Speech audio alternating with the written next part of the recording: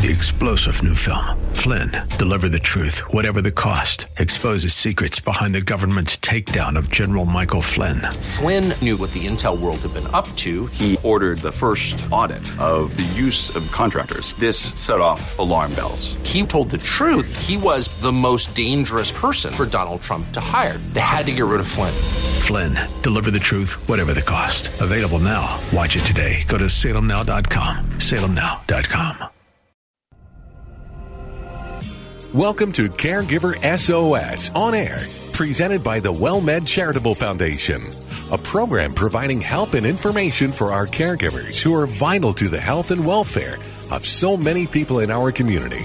You can hear Caregiver SOS On Air Sundays at 6 p.m. on 9:30 a.m. The Answer. And now, here are your hosts, Ron Aaron and Carol Zernial.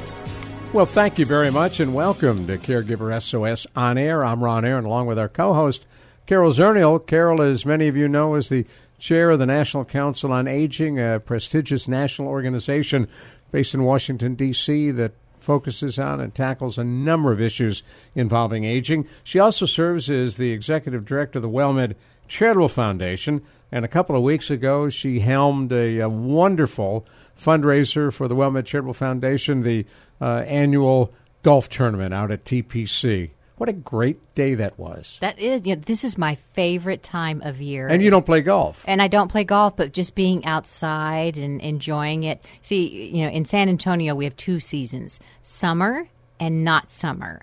And so it was not summer that day. That day. We were really enjoying it. In fact, we were cold in the morning. About 55 degrees, which there's cool. Somebody's out there's laughing at that comment. That was cold for us. Well, it was a great day, and Jimmy Keenan, one of the WellMed executives who was there, retired general, outstanding deputy surgeon general of the Army.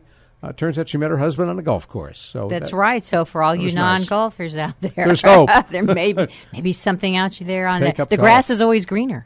Oh, I don't think she really said that. We're going to talk in just a couple of moments with Susan Peshin.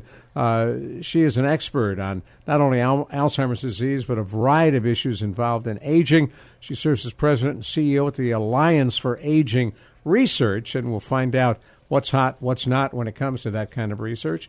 But before we do that, there's been a lot written of late about the old 5-second rule, which we all know. Food drops. If you pick it up before 5 seconds, you can eat it. And it's safe, right? Well, some people think it's safe. Apparently, those are mostly men. and women who drop M&Ms. Apparently. So, the New York Times was another one of the many places that we did see this 5-second rule. And there was a food microbiologist at Rutgers University, Professor Schaffner, who actually did a 2-year study. Dropping food. So for 2 years he did. I do this every day, and nobody has paid me a dime to drop food on the floor. So what I thought was interesting was he dropped different kinds of food on different kinds of floors. So as only a researcher would. Well, yeah, you have to do that. So the different types of floor, stainless steel, or I should say surfaces. So dropping it on stainless steel, ceramic tile, wood, and carpet. And then the different kinds of food, cut watermelon. Don't drop that anywhere. It's just sticky. Buttered bread, and strawberry gummy candy. He didn't say whether they had cats in those homes. No, he didn't. And they were dropped from a height of 5 inches, which is really not very far. No, it's nothing. You don't get the splat effect with that. So they tested how long they were on the floor, less than a second, 5 seconds, 30 seconds, and 300 seconds. And there were 128 possible combinations. This is tough measuring here. And what they found was, okay, it doesn't really matter how long it's on the floor. The minute it hits the nanosecond it hits the floor, it's got to pick up some stuff. Some germs. And, of course, they laced their surfaces with food poisoning kinds of things, which most of us don't have all over our house. But what I liked was it depended more on the surface that it was dropped on and the type of food than it did how long. So, yes, if you leave a banana on the floor all day long, is it going to pick up more germs? Of course. Things are going to crawl towards it if it's just laying there. Banana. Yay. But if it's, if you pick it up immediately, it doesn't have as much as if you leave something laying there. But carpet actually had less stuff stick to the food because it's sticking to the carpet than the other surfaces, which you always think, ooh, carpet's dirty. But I guess the carpet absorbs the stuff, and so not as much transferred to the food. Unless they have a dog or a cat. Yeah, and I will tell you that the researchers said he might pick up an M&M on the floor, but if a piece of watermelon drops anywhere, it is going in the trash because the sticky, the water, it immediately it picked up the worst of anything. So the hard candy didn't pick up as many germs as the watermelon. I saw another piece on the same topic by a physician who said, he doesn't pay any attention to it. We need to be exposed to bacteria to continue to build up our resistance. And so drop it, he eats it. So drop it, he eats it? Yes. His point was anywhere? Anywhere? Well, apparently. Well, I mean, yes, exposure to germs, but, I'm not that we're far not along. advocating. No. So they did find that men were much more likely, when looking at men or women, and just a verbal study of would you eat something you dropped on the floor, that men were much more likely to eat something off the floor than women. Especially if it's something you like. Yes, like we go back to the M&Ms again. Exactly. So there you go, right, folks. If you got carpet on your floor, you got more time, a little more time than the rest of us. When you look at TV ads for medications to treat and prevent osteoporosis, it's always women portrayed with that disease. Well, can men get it? Well, there is a reason, because women disproportionately get osteoporosis because of menopause and the changes in the hormones. But yes, men can get it, and so the article in the New York Times was from Jane Brody, was talking about that a lot of times it doesn't get diagnosed. I can tell you as a woman who has a family history of osteoporosis. They were like, "Oh, you have osteoporosis." I dropped a 2x4 on my toe and it shattered, which I'm not sure. I mean, I'm sorry. A 2x4 is a pretty big piece of wood, and at any height such as it was, and you're pretty small. And I thought I should get a little bit they should have cut me some slack, but they were like, "Oh no," and they were right. I do have some risk of osteoporosis, but I also know some men that have it. But men, a lot of times they don't get when they've had a break. They don't get tested for bone density to see if they do have osteoporosis. And there are a lot of medications and conditions that can increase the likelihood of getting osteoporosis, which I wasn't really aware of. So health conditions, if you have rheumatoid arthritis, if you have Parkinson's disease, multiple sclerosis, a lot of the medications that you take for those increase the risk. Weaken bones. Like prednisone. Which is used for arthritis, it can increase the risk. The antidepressants, like Prozac and Zoloft, can increase the risk. Really? So, the main thing is that if you're a man and you're over the age of 50, about 20% of broken bones are going to be because of osteoporosis in men, and 1/3 of hip fractures will occur because of osteoporosis in men. So it's pretty high. We just should stop categorizing everything, because men and women can get osteoporosis, and you got to just add that to the checklist of one more thing that could go wrong. Good thing to know. And if you're listening right now to Caregiver SOS On Air on 9:30 a.m. The Answer. I'm Ron Aaron, along with Carol Zernial. We'll be talking in just a couple of moments with Susan Peshin, who is the president and CEO at the Alliance for Aging Research, and we'll talk with her about what's hot, what's not, in addition to Alzheimer's and other diseases that impact seniors. Another question I have for Carol, sticking with the osteo theme here, which means bones. That's our big little Latin. Latin. In what do you call it? I don't know the word for the first part of the word, osteobone. There you go. That was okay. I like that. Go ahead, keep going. So talk to me about osteoarthritis. Osteoarthritis. So that's the most common kind of arthritis. When people usually say, "I have prefix arthritis," is what you were thinking. Yeah, it's thank you. The prefix. I would have gotten there eventually. I know. But that's the kind of arthritis that most people think about versus rheumatoid arthritis. It's 95%, and that's the kind that causes knee replacements and hip replacements.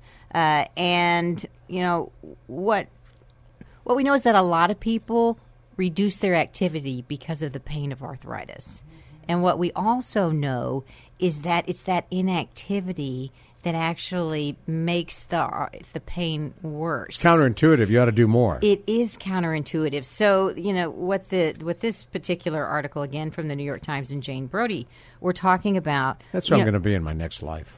Is Jane Brody? Jane Brody. Okay, excellent. Yeah. She will enjoy having you take over for her in the you. next life. So the exercise that keeps the joints lubricated, and obviously you've got joint problems, you don't want to just overdo it, but doing nothing actually increases the pain. But for every pound that you increase your weight, the stress on the knee joint is 3 to 5 times greater. And so some researchers in Norway tracked 1,600 people with healthy knees for 10 years, and those who were overweight or were obese were 2 to 3 times more likely to be diagnosed with osteoarthritis of the knee than those with normal weight. And so, what they're saying is kind of the usual exercise routine that anybody would say, we need to do walking and some weightlifting, some stretching, 30 to 50 minutes a week. Now, this is a stereotype, but I didn't think there were very many overweight Scandinavians. Okay, I can't even answer that question in this particular time period. Okay. Ask me after the election, and I will tell you. All right. My brain is overworked. I know. I can't say anything about anybody. But insufficient exercise, it gives you poor flexibility and weak muscles. And one of the best exercises to do besides swimming, if you have osteoarthritis, is Tai Chi. So it's it's a martial art. Yeah, which is it's the pretty one in right. the movies that people are doing in the park. Right. Where because you got those balance shifts, so it does actually strengthens your core and get your balance better, and it relieves pain and stiffness in the knees and hips. So that's and it's pretty to watch. It's fun to do. It is pretty. So Tai Chi, and if you are a caregiver for someone who has osteoarthritis or arthritis of any kind, arthritissupplies.com and AidesForArthritis.com are places you can go to get those little widgets that help button a shirt, thread a needle. You can use as kitchen tools, all those things that are become very difficult. And we know that fingers aren't weight-bearing. It's not like your knees and your hips. But it's very common to get the arthritis in your hands as well. So, absolutely. So little tips there. We don't have much time left, and we can cover this again in a week or so. But there's still confusion on the part of providers and nursing facilities and rehab facilities on the question of if you are getting services and you're covered by Medicare and you're not improving, can they discontinue services? Well, and I would very much we need to take this up again on the next show, but just in the short time that we have, if you are a caregiver, your loved one is discharged from a hospital to a nursing home, and they tell you that the person has to be dismissed, Medicare's not going to cover it anymore because they're not improving. And that is not correct. Medicare must continue to pay to keep your loved one from getting worse or to maintain what they have. If you believe that stopping the physical therapy that they're getting at the skilled facility is helping them to maintain or prevent them from getting worse, Medicare will pay for it. That rule never existed, that they had to get better, that they had to continue to improve, never existed. And CMS, there was a class action suit that said they must educate everyone to stop enforcing a rule that never existed. We'll talk about how in the world that happened to begin with. We're going to talk in just a moment with Susan Peshin, who will join us. She is president and CEO at the Alliance for Aging Research. I'm Ron Aaron, along with Carol Zernial, Caregiver SOS on air at 9:30 a.m. The Answer. It's hard to believe, but this all began in the year 2010. Has it really been that long that we've been Dr. together? Robin Eichhoff, Ron Aaron, WellMed Radio. What a terrific ride it's been. And since then, and continuing, we have talked about everything. We've talked about medical issues, we've talked about legal issues, end-of-life issues, and the list goes on. You name a disease, and we've covered it, with answers for people who have it, aimed primarily at seniors and their loved ones. Seniors and caregivers and grandchildren and on and on. So why do you like doing radio? Well, I love spending time with you, Ron. Oh, thank you. That's one of my favorite parts. Well, I appreciate that. But I like educating, and I like educating patients and family members. There's so many things that we can do with this outreach. So listen to WellMed Radio and get healthy. Ron Aaron, Dr. Robin Eichhoff. We come to you Sunday afternoons at 5 p.m. on 9:30 a.m. The Answer.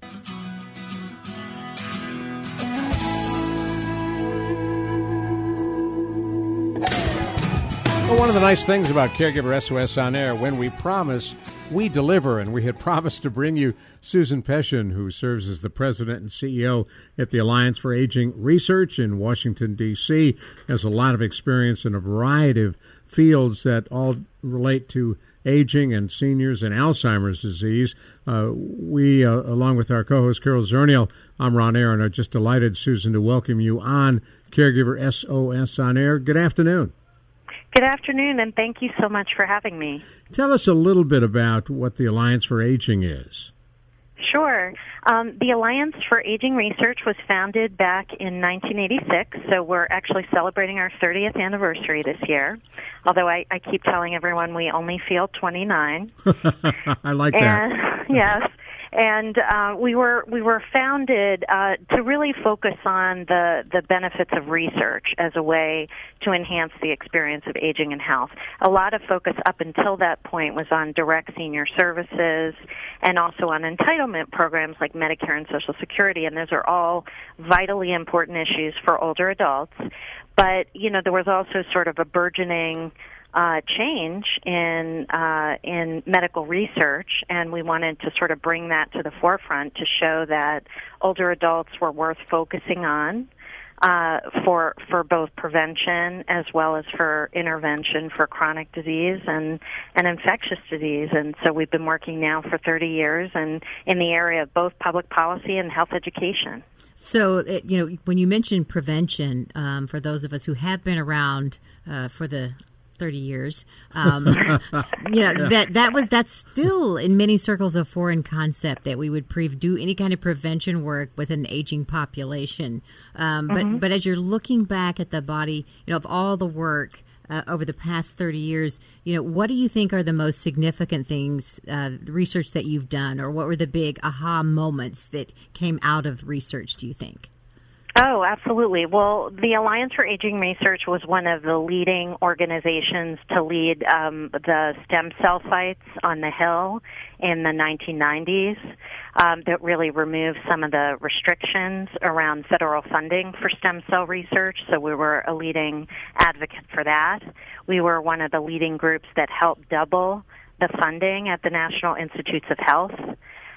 We were one of the leading groups to start the Claude Pepper Institutes around the country, and those institutes are located at about 16 academic centers, and that focus on research to help older adults maintain their independence. Yeah, we have one here in San Antonio. The Claude Pepper Institute. Oh, right. Yes, of course, San Antonio, yes. And so those are some of, the highlights from our earliest years.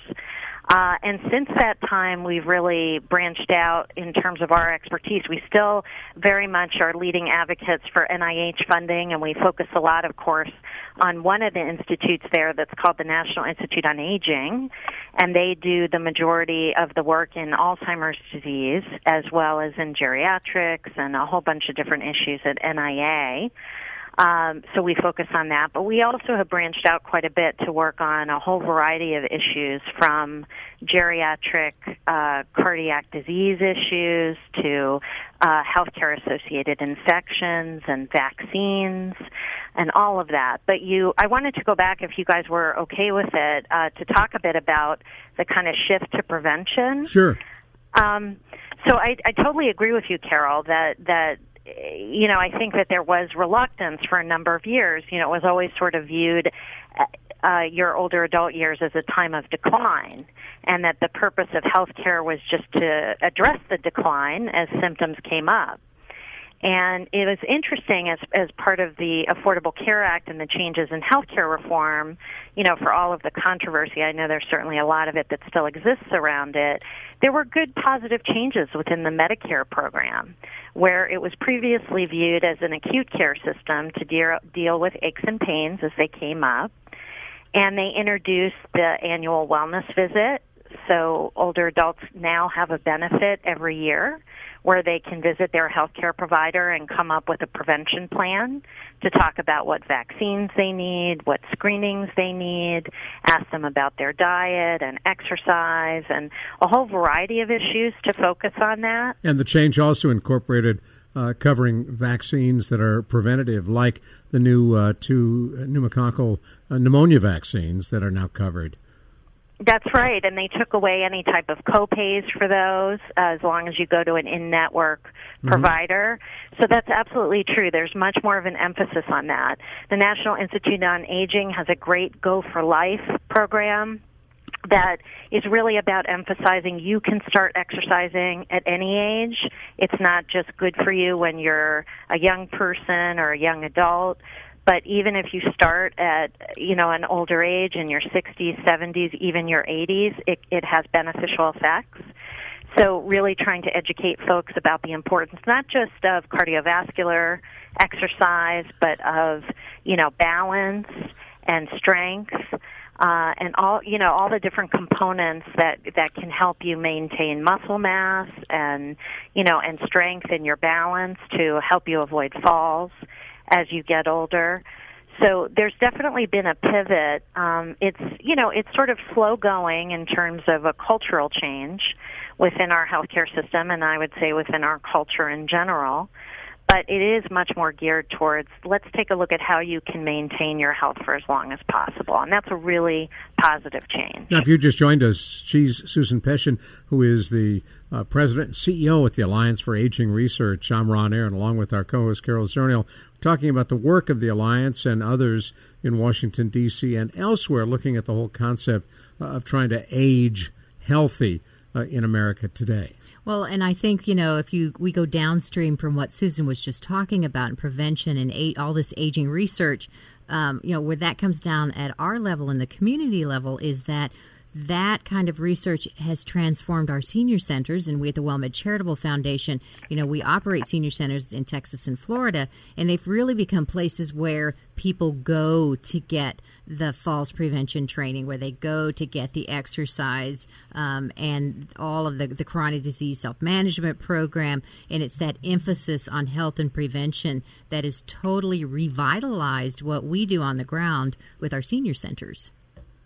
That's amazing. That's great. And it's not even just the medical research, but it's also the social sciences research. And senior centers are key for social engagement for older adults. And that's also found to improve health and well-being and certainly mental health as well. To help keep you vital for as long as possible. And that's a real key thing because, more recent research is showing that the baby boomers are less likely than some of our previous generations to stay socially engaged. Bridge clubs and church groups and, all the things that some of our parents and grandparents did. They're not quite as popular today. And with the rise in social media and all of that, a lot of times folks tend to stay to themselves a bit more.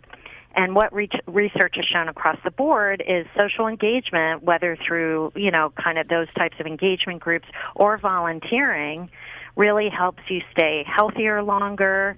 It generally results in less disability over time because it keeps you moving. You got to get up. You got to get out. So all those things are important as well as the strides that we've made in prevention through medical research. So are you saying that the number of friends that we have on Facebook doesn't really count? I'm saying you don't have to put as much emphasis on how many likes you get. That's a relief. Yeah, exactly. Yeah, well, Carol isn't even on Facebook. At all. Yes, good. I'm going to have real friends after all. Yes.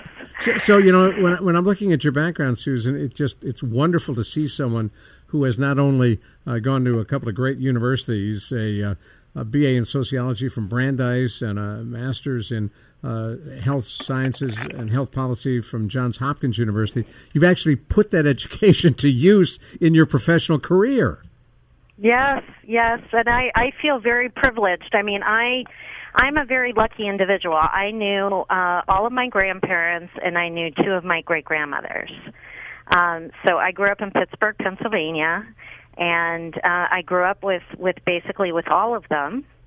And so I was surrounded by older adults as I was growing up, and I saw the real valuable parts of that, sort of passing down of great recipes and wisdom and and just sort of the respect, that they had in our family. But then I also saw the more challenging parts when they did face struggles within the healthcare system and, cancer and heart issues and dementia, all of the above. And, it impacted me. So I wanted to go into the issue because they mattered so much to me, and I wanted to see if it was possible to, make a difference in this area. Right, and I don't think... Oh, go ahead. I was going to say, stay with us just a minute. We're going to come right back to you, do a little brief business at our end, and come right back to you as we talk with Susan Peshin. I'm Ron Aaron, along with Carol Zernial. By the way, podcasts of all of our shows are available. All you have to do is go to caregiversos.org, and you can find the podcasts for this program right here on 9:30 a.m. The Answer is where you can hear us live.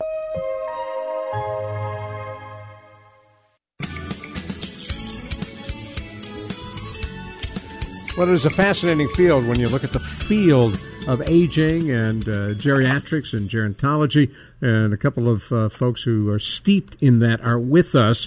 Carol Zernial, our co-host here on Caregiver SOS On Air. I'm Ron Aaron. Carol knows a lot about this, as well as our guest, Susan Peshin, who is based out of Washington, D.C., and she is with an organization that deals with these issues as well.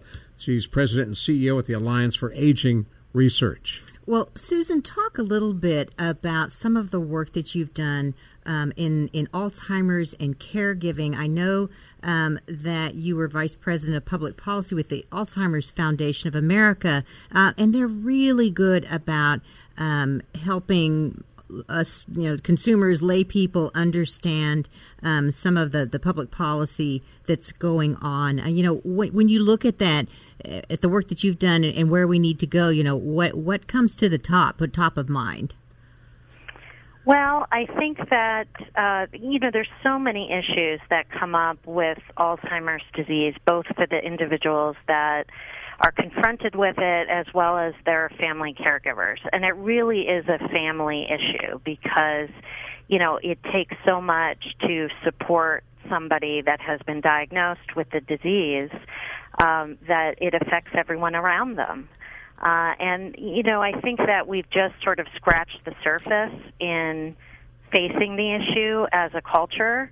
I think that, a couple of decades ago when it was first being recognized, the Alzheimer's Association came about around the same time that our organization did.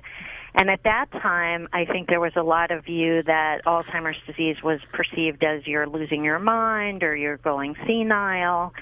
And, there's kind of been a swing in the other direction to view it as a neurodegenerative disease, which it very much is.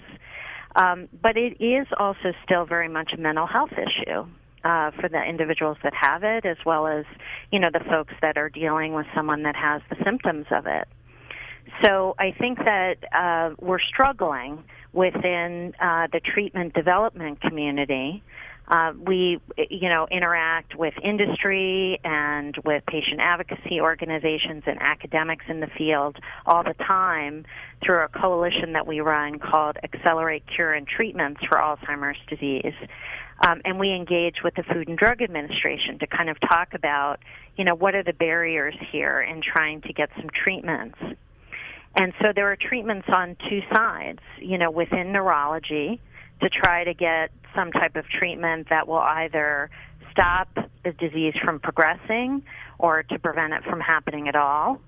And many of those trials have not come to really create any type of new interventions in the last several years, and that's been very disappointing for the community and challenging for the community. And at the same time, you have millions of families that are currently dealing with the disease, and there are some symptomatics that exist on the market that have been on the market for a number of decades, but not much new that's come out. Why is that? There are some new products in the pipeline. Again, I think that we struggle in the United States with sort of our balance between wanting something that's disease-modifying versus wanting something to help, the folks that currently have it to better handle the symptoms of it. And it's a complicated disease. Drugs are not the complete answer for it. You need techniques for families. You need to be able to support families in terms of communication with their loved ones, with validation, which has, been around for a very long time, and just sort of even teaching the basics. And again, oftentimes it's such a devastating disease. You want that cure. You want that holy grail. So there's sort of a bit of a back and forth, I can tell you, at least at the federal level, the national level, within industry, in terms of what to focus on. And there's still so much about the disease that we don't know. We know some about what some of the common symptoms are that show up in the brain, that you can see on scans, but we still don't have enough of an understanding, and that's, sort of been shown through some of the applications that have gone through FDA and haven't made it through. So we still need to go back to the basics in many ways, sort of start with the end in mind, in terms of where we want to go to have an effective treatment. Right. And we've had to change we've kind of thought of Alzheimer's as this monolithic disease, like everybody with Alzheimer's got there exactly the same way. That's right. Which is not true. Mm-hmm. And it's very different, for each family. And I think that a lot of the folks who are down on the ground, like you're talking about in San Antonio, at your Pepper centers and at the senior center level, and in adult daycares, and also just in family homes, who are on the front lines of this in some ways, kind of know more about what matters to the individual that's dealing with the disease and the family around them than, those of us who might be a little bit more removed and are sitting in a lab trying to figure out, okay, how can we get rid of this thing for once and all? So it requires a lot of support, and we need support for the individuals along with the family caregivers. Now, for those of you who just joined us, you're listening to Susan Peshin, who is the president and CEO at the Alliance for Aging Research.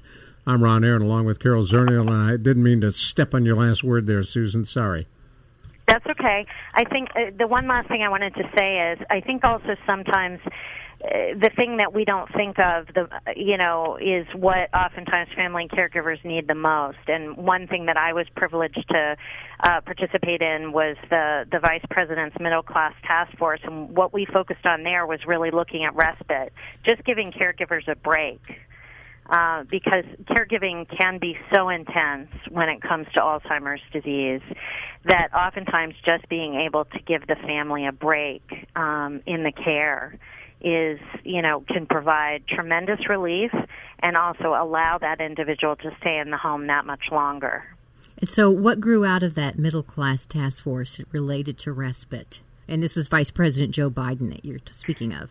It was.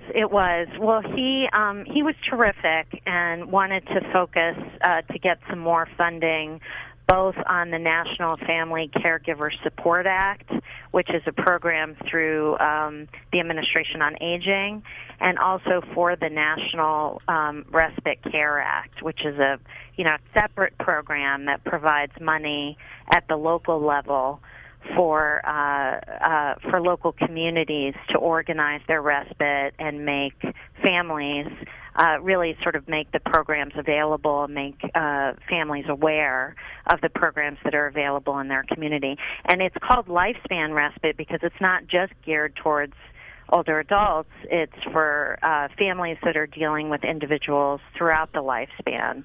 So for families with children with disabilities, as well as for older adults that may be dealing with Alzheimer's disease or other types of debilitating conditions. And there have been some studies on, surprisingly, the number of young people who are caregivers to their parents.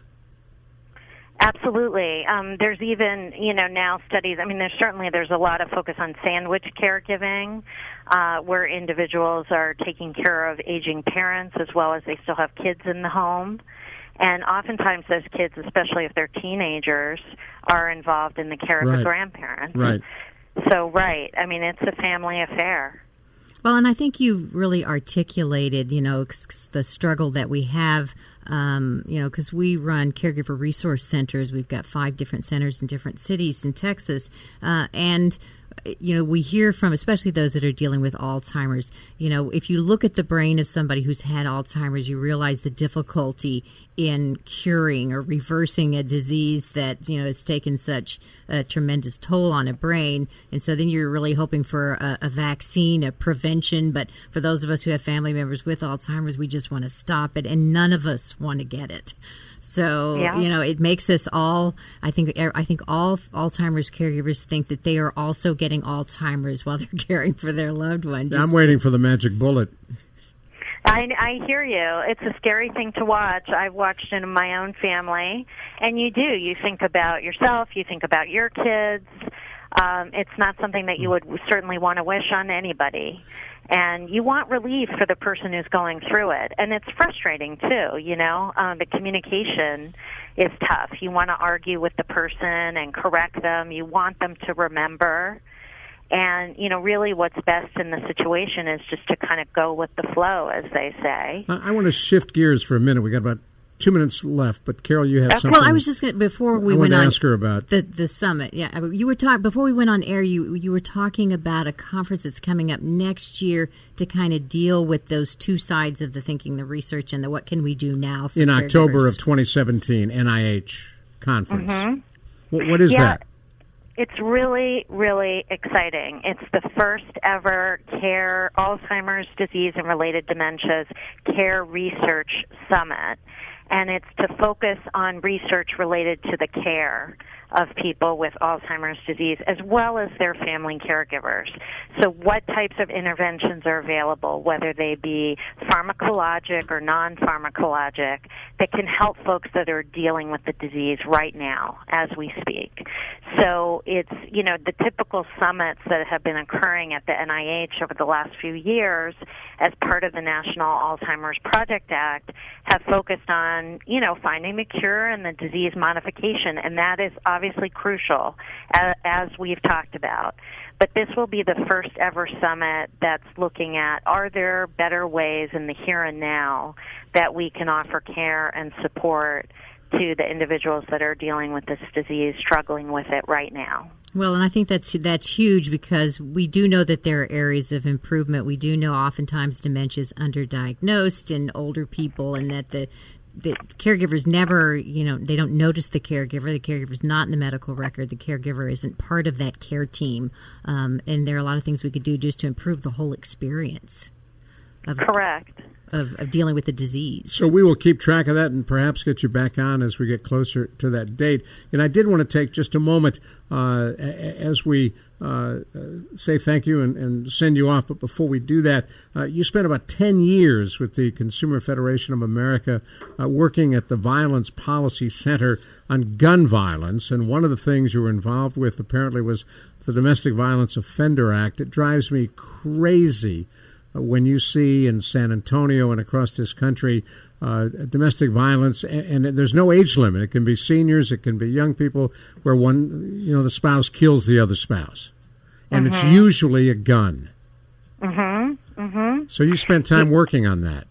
I did. I spent, about a decade, and it's obviously still a huge problem. I think folks are getting to a breaking point. I hope that they are, where we want to look at it as not just a problem of the bad people, but looking at what are the types of weapons that they have access to, and what we can do about reducing the gun violence in this country, because it's unprecedented compared to any other developed country on the planet. So I hear you. And I've been down your way with the concealed carry law down there. And definitely feelings run deep and run strong in the state of Texas. That's a good way to put it. Yeah, that was nice. Yeah. That was very polite. Thank you. You spent enough time in Washington to understand the politics. Hey, thanks so much for coming on. You've been a delight to talk to. And if folks want to learn more about the work of your organization, the Alliance for Aging Research, you have a website. We do. It's agingresearch.org. Please come visit us. Cool. Agingresearch.org. Thanks so much. Thank you. Thank you both for having me. You take care. Bye-bye. Susan bye-bye. Peshin, who is the president and CEO at the Alliance for Aging Research.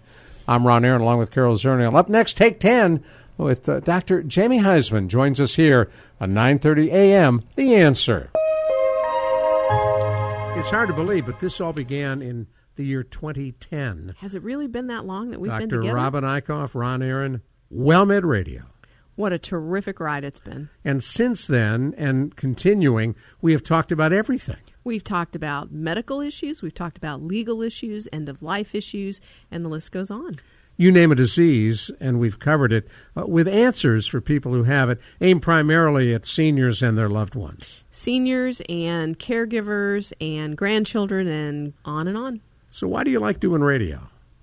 Well, I love spending time with you, Ron. Oh, thank you. That's one of my favorite parts. Well, I appreciate that. But I like educating, and I like educating patients and family members. There's so many things that we can do with this outreach. So listen to WellMed Radio and get healthy. Ron Aaron, Dr. Robin Eichhoff. We come to you Sunday afternoons at 5 p.m. on 9:30 a.m. The Answer.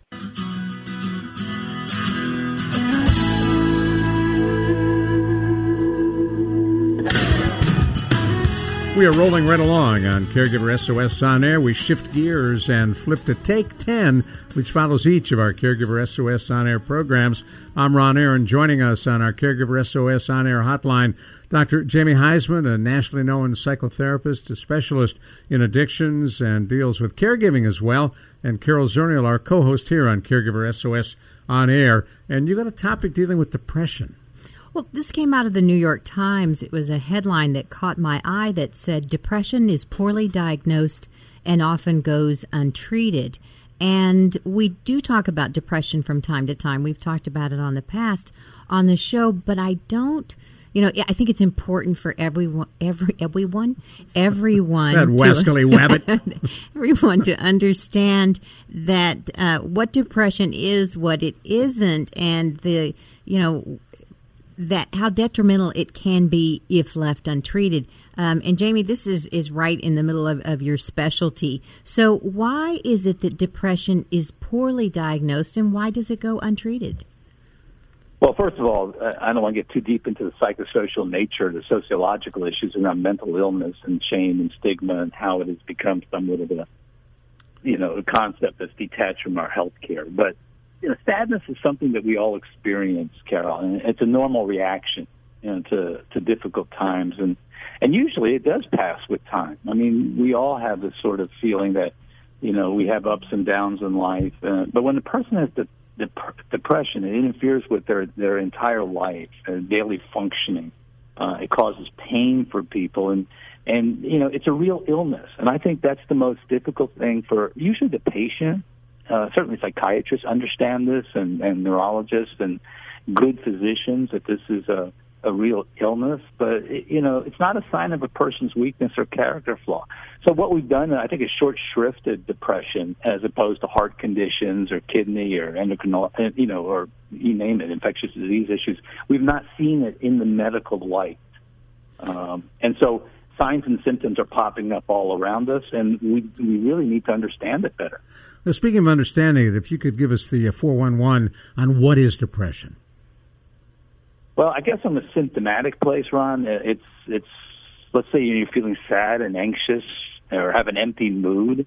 That could be a situational depression, something that when you say situational, obviously it means it's exacerbated a condition that's already there. Feelings of hopelessness, pessimism, guilt, worthlessness, helplessness. When these issues, continue for at least 2 weeks or greater, and that is what we say in the DSM-5 is the clinical criteria for assessment and evaluation. When these loss of interest and pleasure in life and decreased energy and sleep patterns are in disarray, this is when we really need to go get the proper assessment and evaluation. And again, all too often we seem to be doing that sometimes with our primary care physician instead of a well-trained psychiatrist. DSM-5 is what? Well, that's called the Diagnostic Statistical Manual of Psychology. It's how we actually code disorders and clinical issues, much like the CPT codes. But this is how we describe to mostly insurance industry, if you will, and medical necessity in our world, psychological necessity. Well, depression is important for caregivers to know about because it often goes hand in hand with a chronic illness. We know that what we call comorbidity, both depression and diabetes, having depression and Alzheimer's, having depression and cancer, that depression, really is, a companion of so many chronic illnesses, and we treat the chronic illness, but we're not doing anything for the depression. And what the New York Times is saying is that of those, even when they diagnose depression, only about 28% of the people get any treatment at all, which means the vast majority of people aren't getting anything for their depression that goes along with everything else. And that's a huge shame because depression, even the most severe cases, Carol, is extraordinarily treatable. I mean, we've come a long way in the world of psychopharmacology and therapy and understanding the biopsychosocial nature of depression. Most adults, see improvement in their symptoms when they use an antidepressant medication. It should not be looked at as something that alters a person's state of consciousness. Medication should be looked at as something that replaces the serotonin, which, the neurotransmitter, issues like, I don't get too deep into it, like GABA and norepinephrine or epinephrine in our brains. That's what the medication does. It just picks up where our body has a deficit. Well, I can remember we applied for a grant to look at what just primary care physicians could do in addressing depression because it is so prevalent, particularly in the elderly population. And at WellMed, we see mostly older patients. And the Centers for Medicare and Medicaid Services, CMS, that had the grant, the reviewer came back to us and said, well, that's really not interesting enough to study. We needed something that was sexy or something more interesting, some good multiple personality disorder, schizophrenia, something with a good big name that was really affects a small number of people, tiny number, as opposed to the large population of people that we see that have depression. So, when I think about it, that's a huge problem within our government that's supposedly looking out for the health care of folks, that they're not recognizing depression as something that is, should be looked at more closely. Hold that thought, Dr. Jamie. Let me remind folks who've just joined us, you're listening to Take 10 on Caregiver SOS On Air on 9:30 a.m. The Answer. Dr. Jamie Heisman, Ron Aaron, and Carol Zernial are with you. Now, Jamie. No, it's sad to say, hear what you're saying, which is totally true.